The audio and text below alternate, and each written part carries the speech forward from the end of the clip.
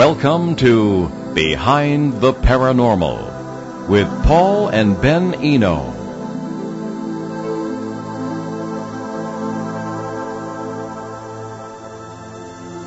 Witnesses and their children.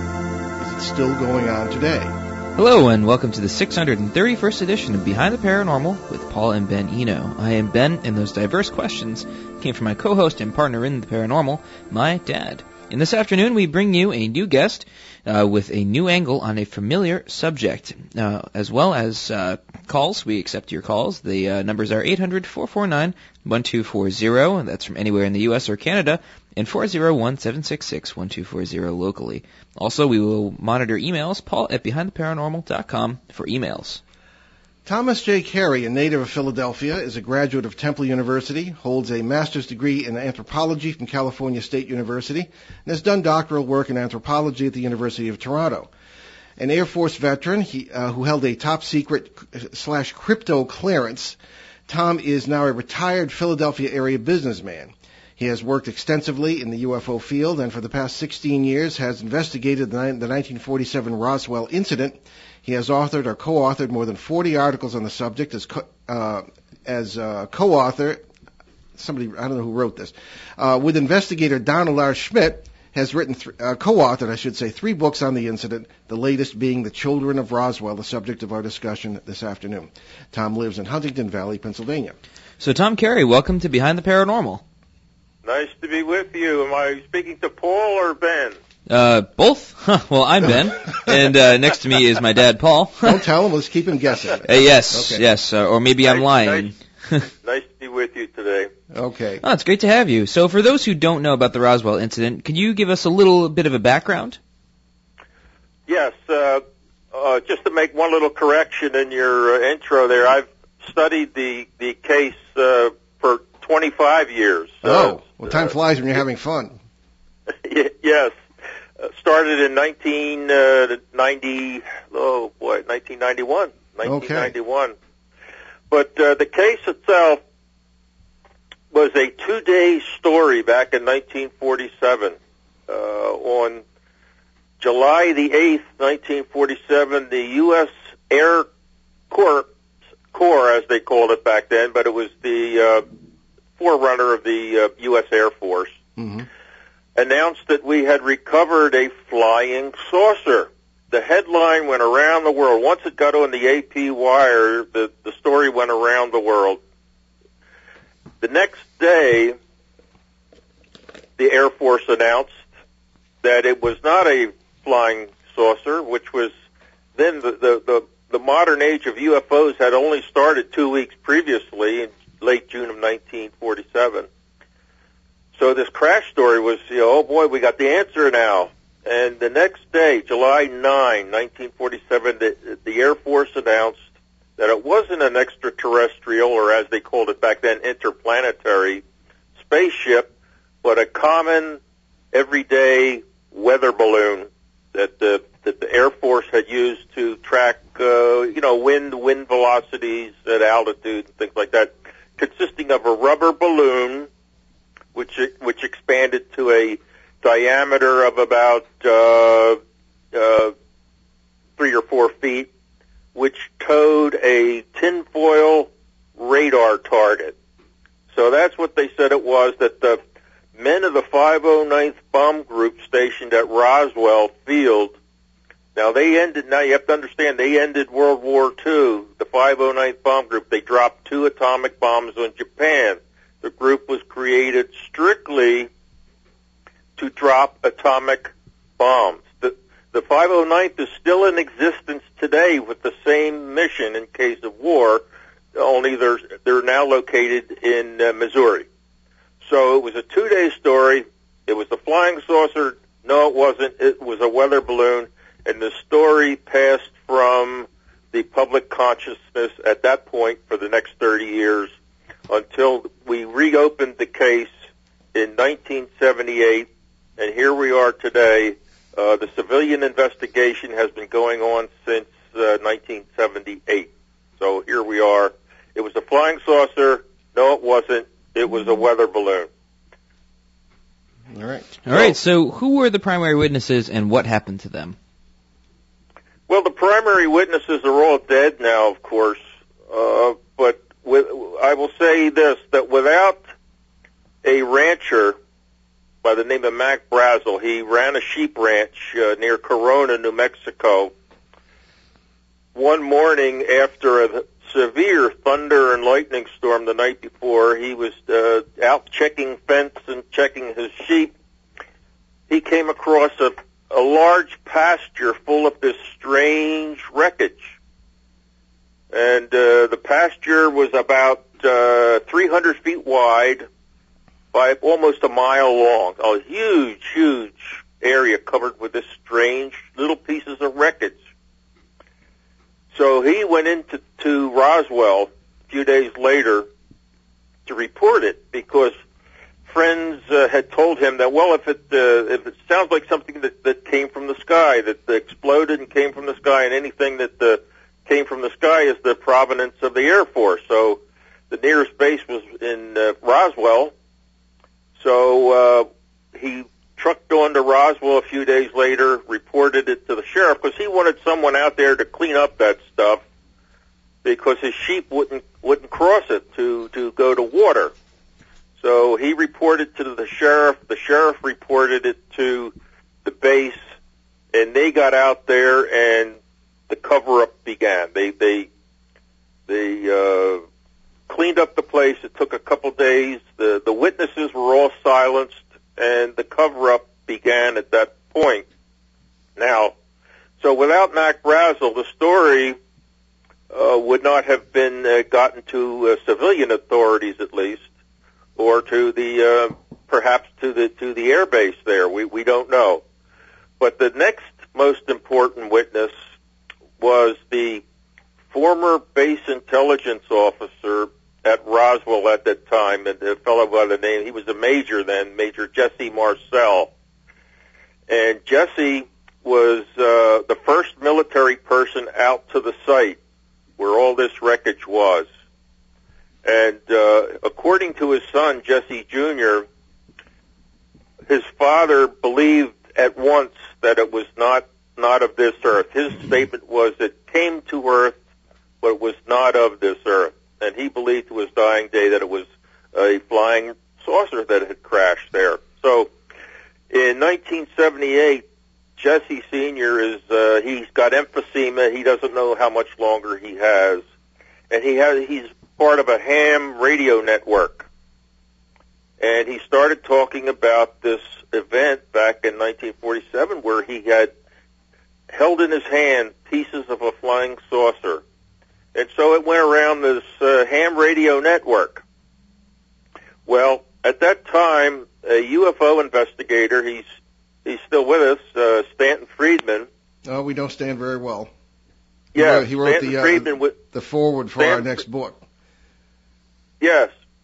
Stanton was in Louisiana. It was either Baton Rouge or New Orleans. I don't know which one. But he had appeared on a TV station there. And at the end of the show, one of the producers said, well, hey, Stan, there's this fellow that lives in Houma, Louisiana, who says a few years ago he held pieces of a crashed flying saucer. You ought to talk to him. Well, Stan wrote down the number. It was Jesse Marcel. And before he left Louisiana, he gave Jesse a call and took his account of this Roswell incident.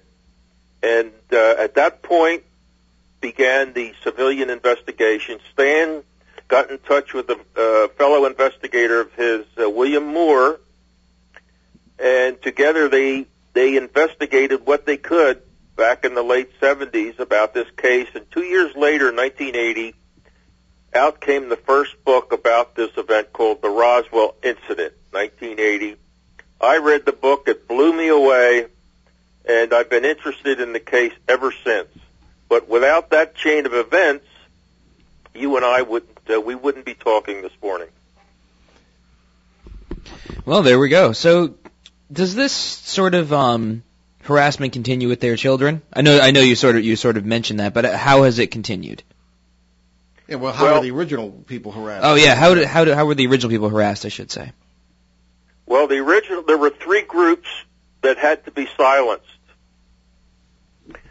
The first one was because the story was in the press and the phone calls were coming from all over the world to Roswell. What's going on? What else can we learn? What can we learn? Tell us more. They had to kill the story in the press first, which is what they did with that weather balloon press conference. The weather balloon press conference. And you have to understand, back in 1947, our military was held in the highest esteem that it's probably ever been. It was post-World War II. Our military had vanquished the Axis, Germany, Japan, and Italy. So the public had held them in the highest esteem that they ever had, and they tended to believe whatever they said. So when they said it was a weather balloon, well, that's good enough for me. End of story. The story died in the press that day. The second group to be silenced was the military. The military officers and enlisted men who were involved in the recovery. And they were silenced with two ways. Number one, key people were reassigned to bases around the world, just up in Alaska, over in Europe, out in the Philippines. They dispersed them. But the other ones, the multitude of enlisted men who were out there picking up the pieces, they were threatened if they continued to talk about what had taken place, they were going to find out more about it in Leavenworth Prison, in Leavenworth, Kansas, the federal prison in Leavenworth. So that shut them up right away. Threats of imprisonment. Well, the third group that had to be silenced was the most difficult, and those were the civilians in Roswell and the ranchers outside of Roswell who either had gotten to the crash site before the military and had seen everything, including the little bodies. They had to be somehow silenced. And as you know, the military has no jurisdiction over civilians except in time of war or when martial law has been declared in the case of an extreme emergency. And neither of those situations had existed at Roswell. So how to silence them? Well, the Hispanics in and around Roswell, at the outlying ranches and in town, the sheriff of Chavez County, George Wilcox, whose office was in Roswell, he was fluent in Spanish.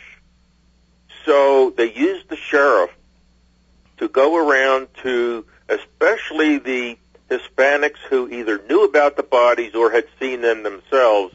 The bodies from the crash. Bodies from the crash, yes. Okay. 3.5 feet tall with big heads and large eyes that wouldn't close. They just kept staring out. Okay.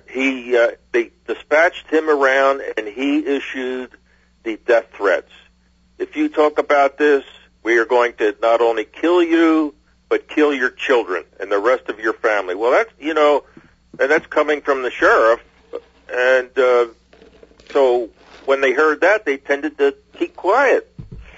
The others, they used military officers, which was against the law because there was no direct, control that the military had held over the civilians.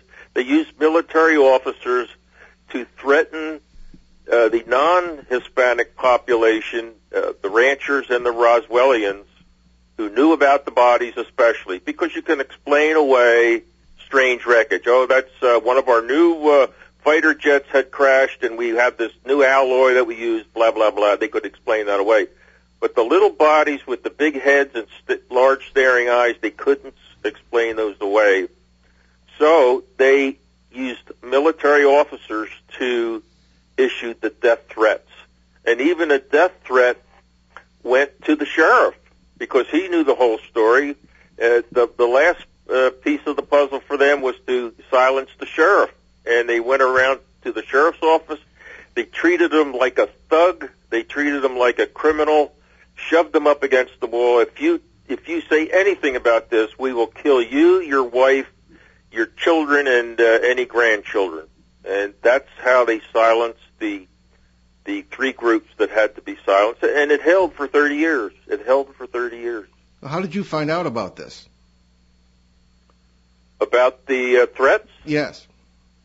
I've heard the story from a number of sources, but how did you research this for your book? I mean, what I'm asking is, presumably you heard this right from the horse's mouth. The children of the people to whom it had happened. As we were researching of course, when we started out researching the case, we wanted to find out, well, was there a crash? Where did it occur? And who was involved? Those were the big things. Who was involved? Where did it crash? And when? And things like that.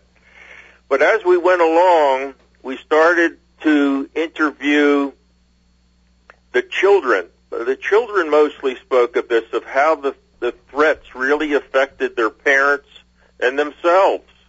And we're thinking, oh my goodness, they really did a number here, because we weren't aware of the severe threats, the ones of death.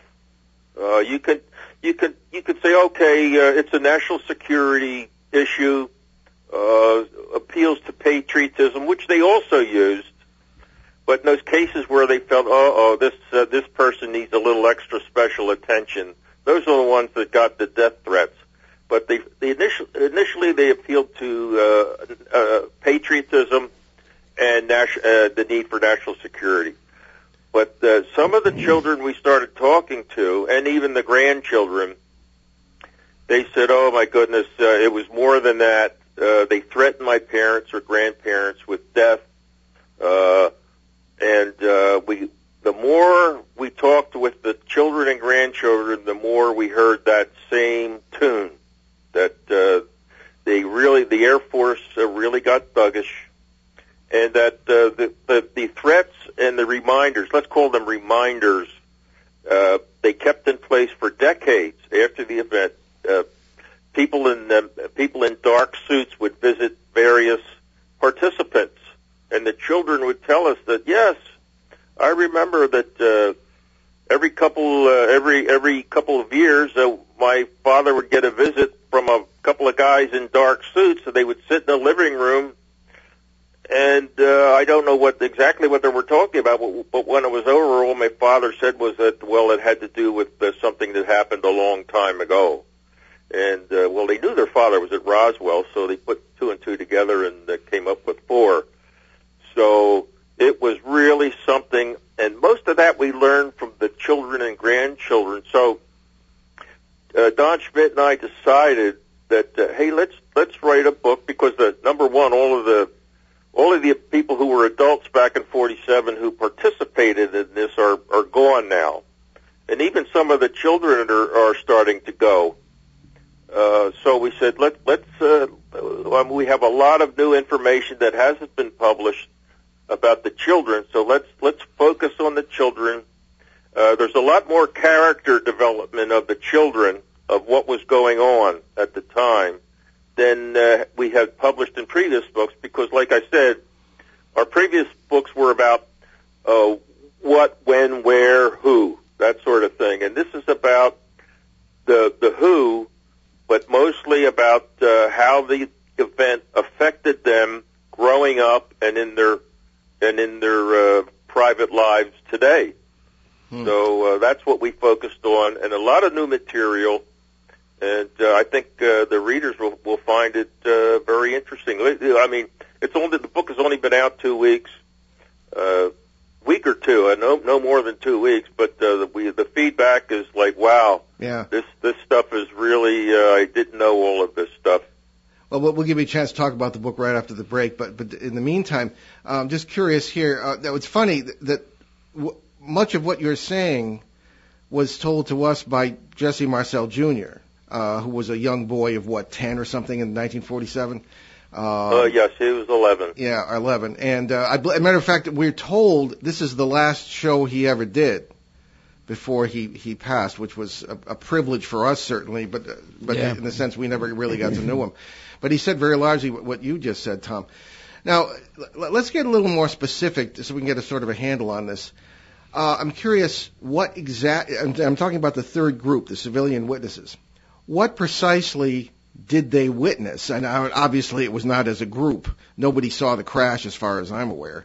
And then, let's start with that. I'm curious how many people are in that third group or were in that third group, and what precisely they were being leaned on not to talk about. I know it's in individual cases. I mean, well, the first one that jumps to mind is a woman. She's in her mid-80s now. Back in 47, she was 12. Her name is Frankie Dwyer Rowe, and her father was a Roswell City fireman. He was a crew chief, and he had gotten out to the crash site just at the time the military was getting there. And he saw all the wreckage, and the most important thing is he saw 2 bodies, and he saw one that was still alive. So he was in the military mindset, he was a severe witness because he saw everything.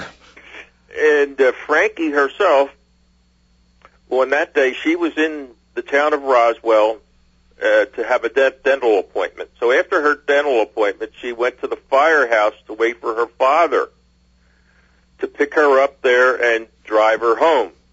So while she's waiting in the firehouse, in comes a California, why would I say that? A New Mexico highway patrolman named Robert Scroggins.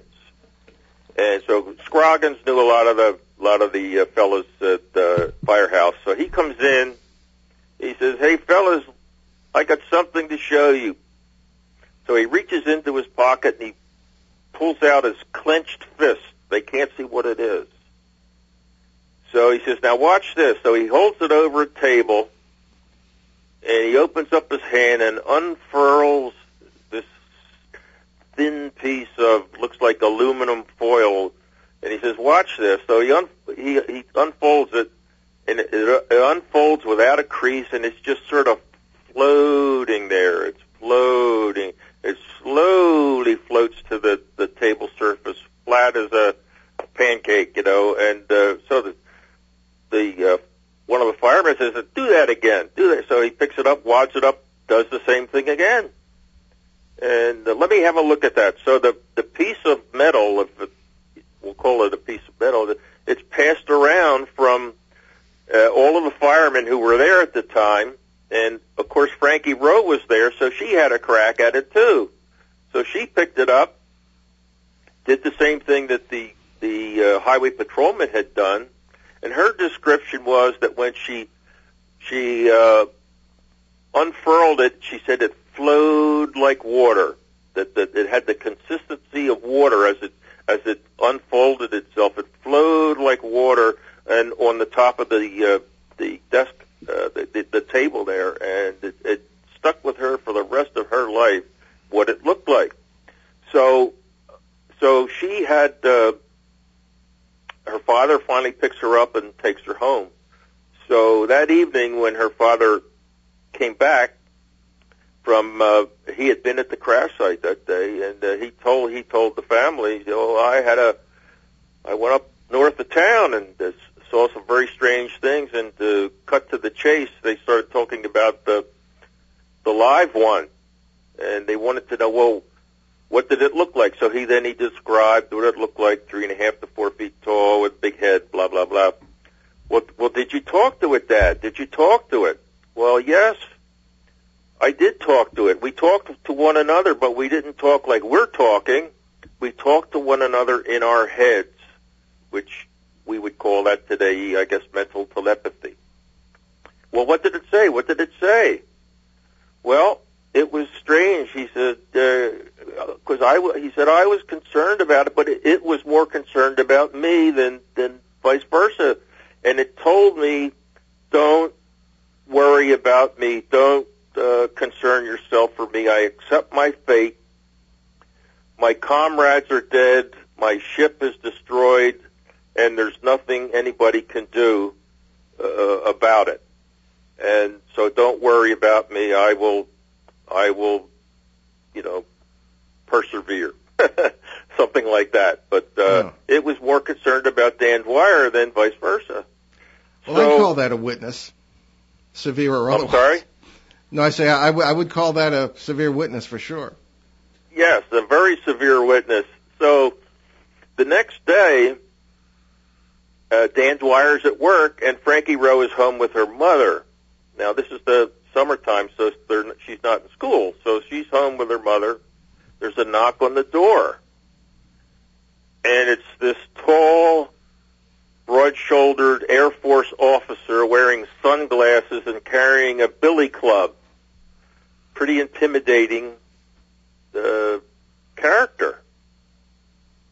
So they open the door, and he says, "Is Frankie? Is your daughter?" The mother opens it. "Is your daughter Frankie here?" And she goes, "Yes." "Well, I'd like to speak with her." So in he steps, and two of his thuggish NCOs follow him, and they take the mother into another room and close the door. And the officer, we found out later, it was a fellow by the name of Arthur Philbin, takes Frankie into the living room, and he sits her down, and he stands over her, pounding the billy club in his hand, and he says, "Now, what did you see yesterday?" And so she described what she saw and what her father did. And he says, "Well, that's I hate to stop you when you're about to make the touchdown here with the commercials, but we have to take a break. So, Tom, stick with us here, and I can't wait to continue this story. You're listening to Behind the Paranormal with Paul and Ben Eno on WOON 1240 in New England's beautiful Blackstone River Valley. We'll be right back with our fascinating guest, Tom Carey. Stick with us. Lou Mandeville here to tell you the only place to get your local high school and college scores, as well as the Pats, Bruins, Celtics, and Sox is on My Morning Sports Reports. And they are right here on ON 1240, Monday through Friday on the Morning Fun Show. Well, that was nice and quick. Okay, we're back to Behind the Paranormal now with our tremendous guest, Tom Carey, co-author of the new book, The Children of Roswell, and we're talking about that 1947 incident and what happened to the witnesses to very strange occurrences related to this, what is believed to be a UFO crash in 1947, as we said. So please pick up where you left off. Frankie Rowe is facing this. Now, this was a commissioned Air Force officer. Yes, he was a first lieutenant in 1947. Okay. He was a former Brooklyn, New York detective or police officer. I'm not sure which, but he was from the police department in Brooklyn, and he was actually the town liaison from the base to the town of Roswell. Whenever there was going to be an event that involved the military from the base in Roswell, he would be the liaison to sort of set it up and arrange for security and stuff like that. But to get back to the story, so he's standing over Frankie Dwyer at that time, trying to convince her that what she saw and what her father told her did not happen. And every time he would do it, he would bang that club in his hand. Now, don't you understand that this did not happen? So finally, when you reach the end of it and he still feels that she does not understand, he resorts to the ultimate threat. He says, "Okay, Frankie, here's what's going to happen. If you don't stop talking about this, or if we hear that you've been talking about this, we are going to take you and the rest of your family out into the desert. It's a big desert out there. They will never find your bones." So the threat was clear, and Frankie, of course, is 12 years old. What is she to think? So the family remained silent for years, and we know that Frankie's still alive. I know her well, and we meet with her every July when we're down in Roswell. And for years, she was still shaken up by this story. Her eyes would tear up whenever we talked about it. And recently, there's a happy ending to this story. Well, that would be nice. It's in the book. I don't know if I should reveal it, but it has to do with the son of the officer who intimidated Frankie so long ago. She had a meeting with the son of Officer Arthur Philbin, and there's a happy ending to this story. And Frankie was finally able to let it go because it had haunted her entire life, this run-in and what would happen to her family if she had talked. One other thing that's in the book that's also new is it turns out Frankie Rowe's telephone had been tapped for years, and she didn't know it until something out of the ordinary happened, an accident happened, and she found out that her phone had been being tapped. So the tap was removed, and the meeting with the son of Arthur Philbin, she's finally let that go, and she is she's in her mid-80s now, but I've never seen her looking better. Well, that's good. Now, Tom, a million other questions, but before we burn up the hour, tell us about your books, website, where people can find out more, etc. Yes, The Children of Roswell is our fourth book about the Roswell incident that we've written. It's the latest. It's only a week or two old. Our website is www.roswellinvestigator.com. That's all one word, www.roswellinvestigator.com. The book can be obtained, of course, at Amazon, which is very popular these days. I use it myself, Amazon.com. Also, you can get it at Barnes & Noble, which is our hard copy distributor for all of our books. And I'm sure that Amazon, I like to read a book that you can hold in your lap, you know? Right. Most people our age do. Yes, but you can also get it on Amazon at Kindle. What do they call it? Kindle. Right. Kindle or ebook or whatever else they call those things. And I'm not disparaging them, except that I'm an old timer. I like to turn a page that actually turns. So that's where you can get it. Excellent. Okay, very good. Now, Tom, just to continue with our line of thought here. Okay, those are really chilling stories about what happened to some of these witnesses. How many people did this happen to? How many people are in this third group? And how many people did this these terrible threats target? They consisted of people in Roswell, and I'm guessing that we've only spoken to the tip of the iceberg, because Roswell was a town of 25,000 back in 1947. That's excluding the military. And also you have the surrounding ranchers, north and northwest of Roswell. It's just a large population, and a lot of them got around to they got to the crash site. And the ones that didn't, they heard the stories. So we're talking about ultimately scores of first and second hand witnesses of whom we've only scratched the surface. And I would guess I'd have to actually sit down and count them up, how many there are. But whenever we talk to the children and grandchildren, they always tell us stories of the threats. Yeah. And so it's the number is quite significant. Okay. Now, on the flip side, you seem to know a lot about this lieutenant. Is it Philbin, you said? Yes. And, his son. Have you ever talked to him? Oh, Philbin, we early on, we said, okay, we have to find this guy. And we had deduced from various statements from military guys that it was a fellow by the name of Arthur Philbin. So what we did is that we have a copy of the 1947 Roswell base yearbook. It's got all the pictures of all of the airmen, and there were there was a few nurses as well that worked in the base hospital, but most of them were male airmen. So we copied the page from the book that had 17 officers' photos on it from the unit that Philbin was in, and Philbin's picture was there. So we did like a police lineup with Frankie Rowe.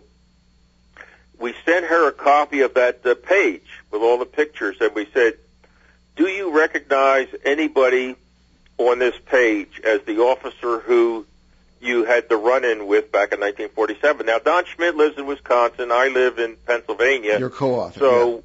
So we did not influence Frankie at all on this. So a few weeks went by, and I received a letter. I almost said email, but this was before I had email. Okay. I received a letter in the mail from Frankie, addressed to me. So I opened it, and all it was the page from the book that I had sent her. And on the page was a circle around the picture of Arthur Philbin. That was it, a circle around the page of Arthur Philbin. So we were right. So at that point, we set out to find him, and we went to the New York, I can't recall now whether it's Brooklyn Police Force or the New York City Police. Yeah, the New York City Police Force, it would be, yeah. Yes, and we asked them about Arthur Philbin. Of course, we're talking now back in the 40s, and we thought, well, geez, he would have gone back there after he got out of the Air Force to resume his career.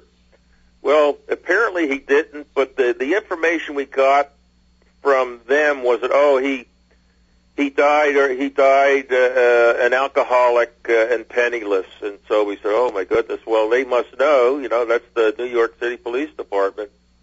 So we sort of closed the book on trying to find him after that when they said he was dead, he died an alcoholic, blah, blah, blah, blah. So it turns out, and we learned this from his son, that he didn't go back to New York at all, that he retired from the Air Force to Nebraska, a town in Nebraska. He was a devout Catholic. He didn't drink at all, and he did die young, in his 50s, but he was not any of the things that the New York police said he was. So we never did get to interview him himself, because we didn't know where he was. But his son, and it's an interesting story, and it's in the book. I got to leave something for the book. Sure. We did learn these things from the son. Okay. Did you talk to any other people from that side of the of the coin, the people who were doing the harassing? Or at least found out their identities? Well, Arthur Philbin was the main cog in the harassment of the local Roswellians, as was the sheriff of Chavez County. And that's a nice segue into the sheriff, his role. The sheriff, George Wilcox, he died in 1961, before any of us ever heard of Roswell. So we never did get to interview him, but we did interview his two living daughters at the time. They're now dead, and his grandchildren. And we learned the most from his grandchildren. A granddaughter named Barbara Duggar, and a grandson named George Wilcox Jr. And George Wilcox Jr. has never been interviewed prior to my interviewing him for this book. And it turns out that he spent a summer, he was going to a local military institute in Roswell, and he spent a lot of time with his uncle George, his namesake, Uncle George. And he told us that it was clear to him. Now, this is before 1961 now. This is George Jr. is a teenager. He said it was obvious to him that his grandfather was paranoid at this point. He was paranoid because every time an automobile outside would go by, he would jump up and run over to the window as if he was scared that somebody was after him. And he said, oh, my goodness, what's the matter with with the grandfather here? And, but he revealed a lot of other things about the sheriff that's in the book. And, the first thing we learned about the sheriff from his own daughter, Phyllis, was that we said, well, how did the Roswell incident affect your father? And she says, it destroyed him. It destroyed him. I'm thinking, oh my goodness, how could that destroy him? I mean, he was the sheriff. He was used to dealing with emergencies and things like that. So he's seen a lot. How could something like that destroy him? Especially when it was the Air Force that did all the recovery and everything like that. And she says, well, she didn't want to go into it, but I'll just tell you that it destroyed him. So it was then that his granddaughter, Barbara Duggar, we learned the most about what happened to George Wilcox from the granddaughter, Barbara Duggar. And she spent the part of the summer, this would be July of 1969, the year of the moon landing, with her grandmother, George Wilcox's wife, Inez. Now, George is already dead. Inez still had a few years left. And the day of the moon landing, Barbara Duggar and her grandmother, Inez, they're watching the moon landing on TV. And Inez asks Barbara, Barbara, do you believe in life out there? And she says, well, you know I do. Well, I mean, why would you be asking? So at that point, Inez gets up from her chair. She goes over to the window, closes the window, draws the blinds, goes to the door, locks the door, and then, they're sitting in the living room of their home, and she sits back down and she looks around to make sure that there's nobody else there. And in a low voice, she says, well, back in 1947, there was a crash of a flying saucer or a spaceship. And at this point, Barbara is thinking, oh my goodness, what is she telling me here? But it was the moon landing that triggered all this. And we had other cases where the moon landing had a cathartic effect on witnesses who had kept the secret, but seeing the moon landing, they opened up.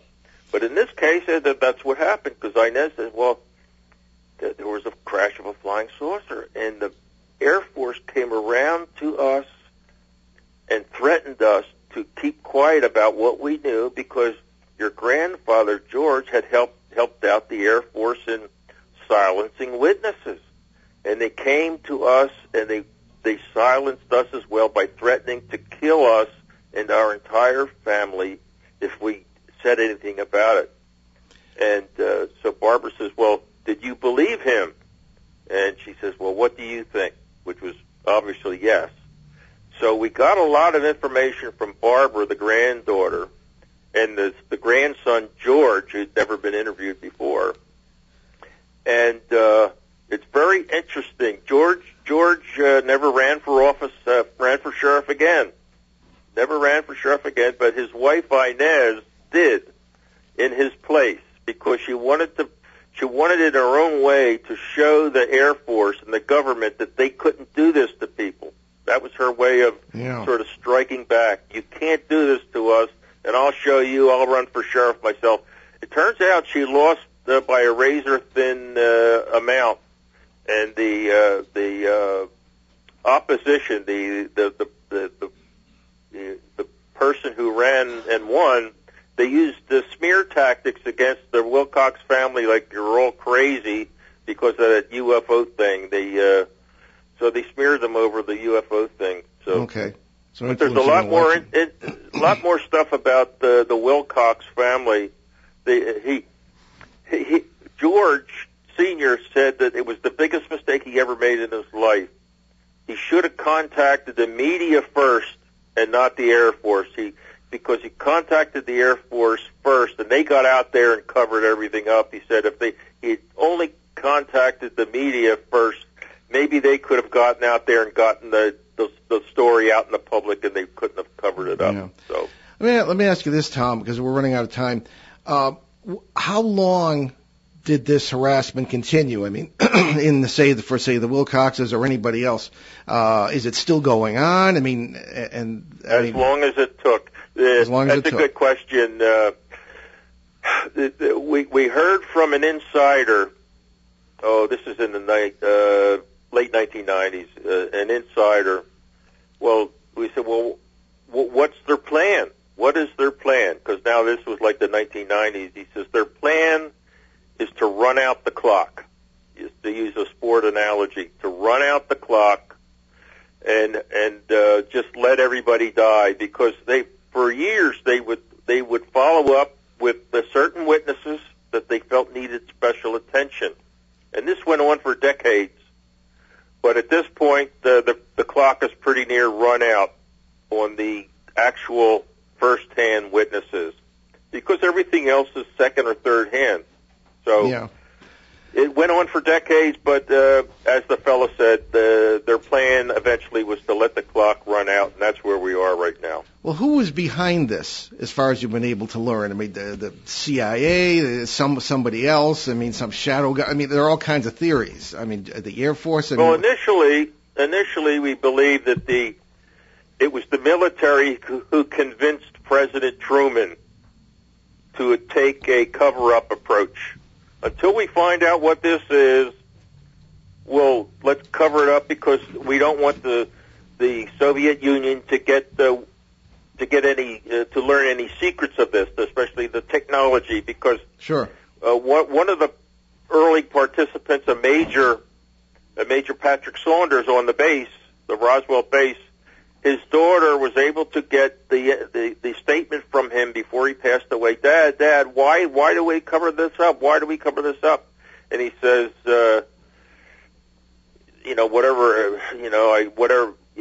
I guess he says, well, sweetheart, that's what dads often called their daughters, sweetheart or something like that, term of affection. We were faced with a technology far greater than our own, and we didn't know what their intentions were. That was the philosophy behind the cover-up, at least according to this Patrick Saunders, who was involved in the cover-up on the base, as to why the cover-up. And that's a good, if you have technology you want to exploit, and you don't want your enemies to exploit it, you don't let them know about it. Sure. So that's one of the reasons for the cover-up. Military inspired. Now, who is doing it today? I think it's more or less the law of inertia has kicked in. That it's always been covered up. So let's not rock the boat. Let's just keep it covered up. Don't create any waves. Just let it play out. So who is doing it today? I couldn't tell you. My guess is it's still at a military, a political military type state of stasis, as they call it. It's not going one way or the other. It's just going along as it's always going along. And there's nobody asking about it, because you want to keep your job, you want to get promoted to the next grade, and asking about Roswell is not going to get you that promotion or the next job. No, so, quite true. Now, you and I grew up, I assume we're pretty much the same vintage here. We grew up during the Cold War. We're both veterans. And, we just, I sometimes shake my head. People today just don't know what it was like during the Cold War, the perceptions, the fears, hiding under desks and all this sort of thing. And it's a different world today. And people might not understand that. But I don't know, maybe then you... Well, I mean, I guess it's more different fears today than there were back then. Yeah. At least there was like understandable. No, definitely. I definitely agree with it. I think the perception of threats has changed over the years. Now, in our last few minutes here, Tom, what do you think? And this is sheer speculation, of course. What do you think would be the reaction today if something crashed in a similar way? Within 7,500 miles. I would think the reaction would be hallelujah. Maybe. Hallelujah, well, as we often say, true. we grew up with the Klingons and all these other, and the sort of E.T. and this, and I think people would be quite pleased.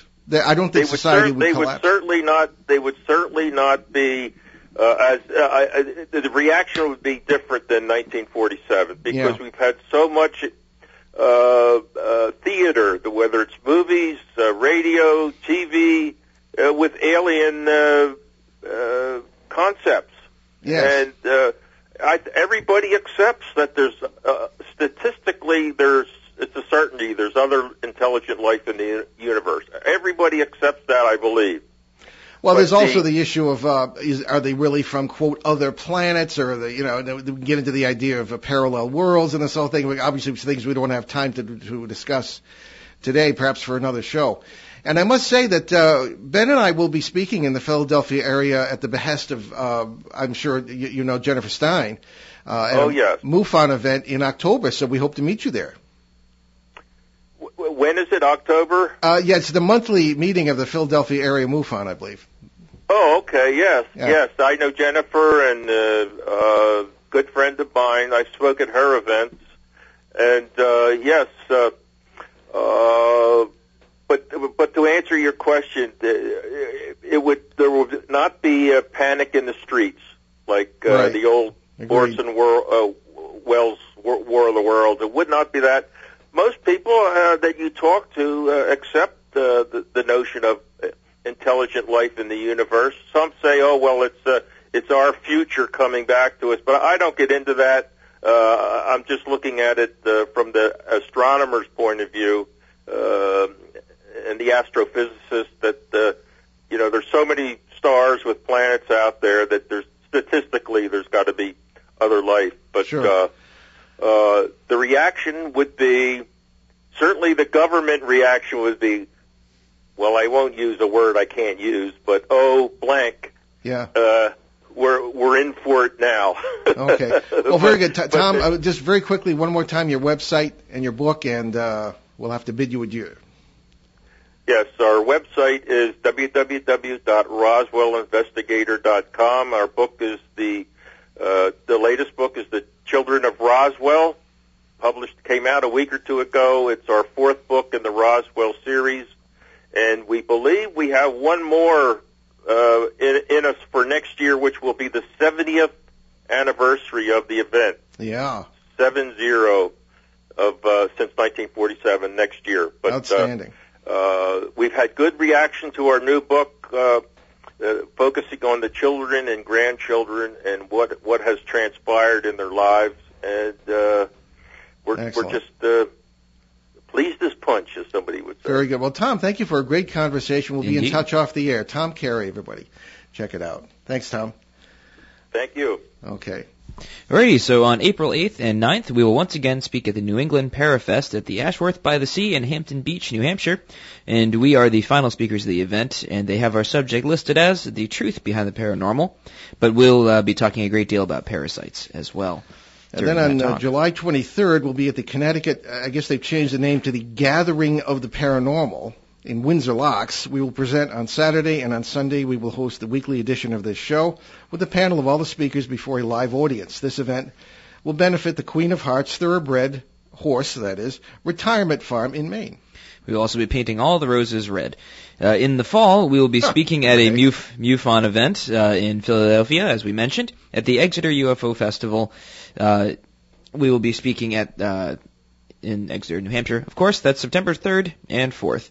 And at the Greater New England UFO Conference in Leominster, Massachusetts in October. Meanwhile, you can find out more about the show, our public appearances, and more at BehindTheParanormal.com, that is one of the top websites for use and visits.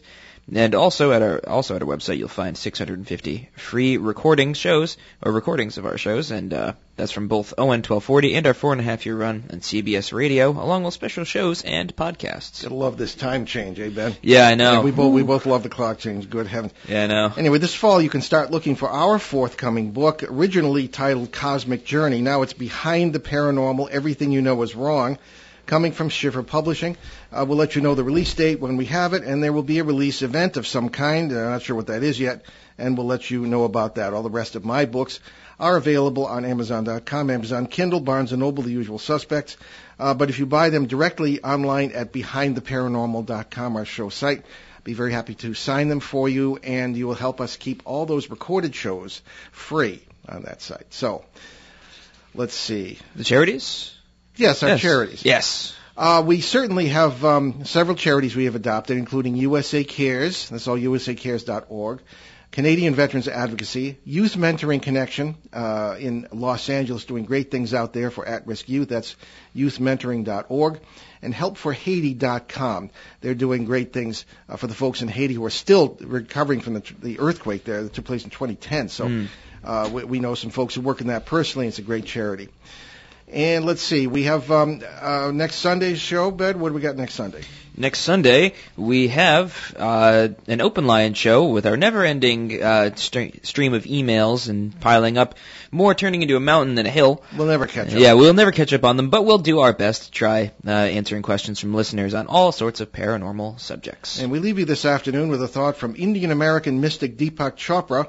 The physical world, including our bodies, is a response of the observer. We create our bodies as we create the experience of our world. Put that in your pipe and smoke it. I'm Paul Eno. And I'm Ben Eno, and thanks for joining us on our great cosmic journey, and we shall see you next time. Return to this radio frequency 167 hours from now for another edition of Behind the Paranormal with Paul and Ben Eno.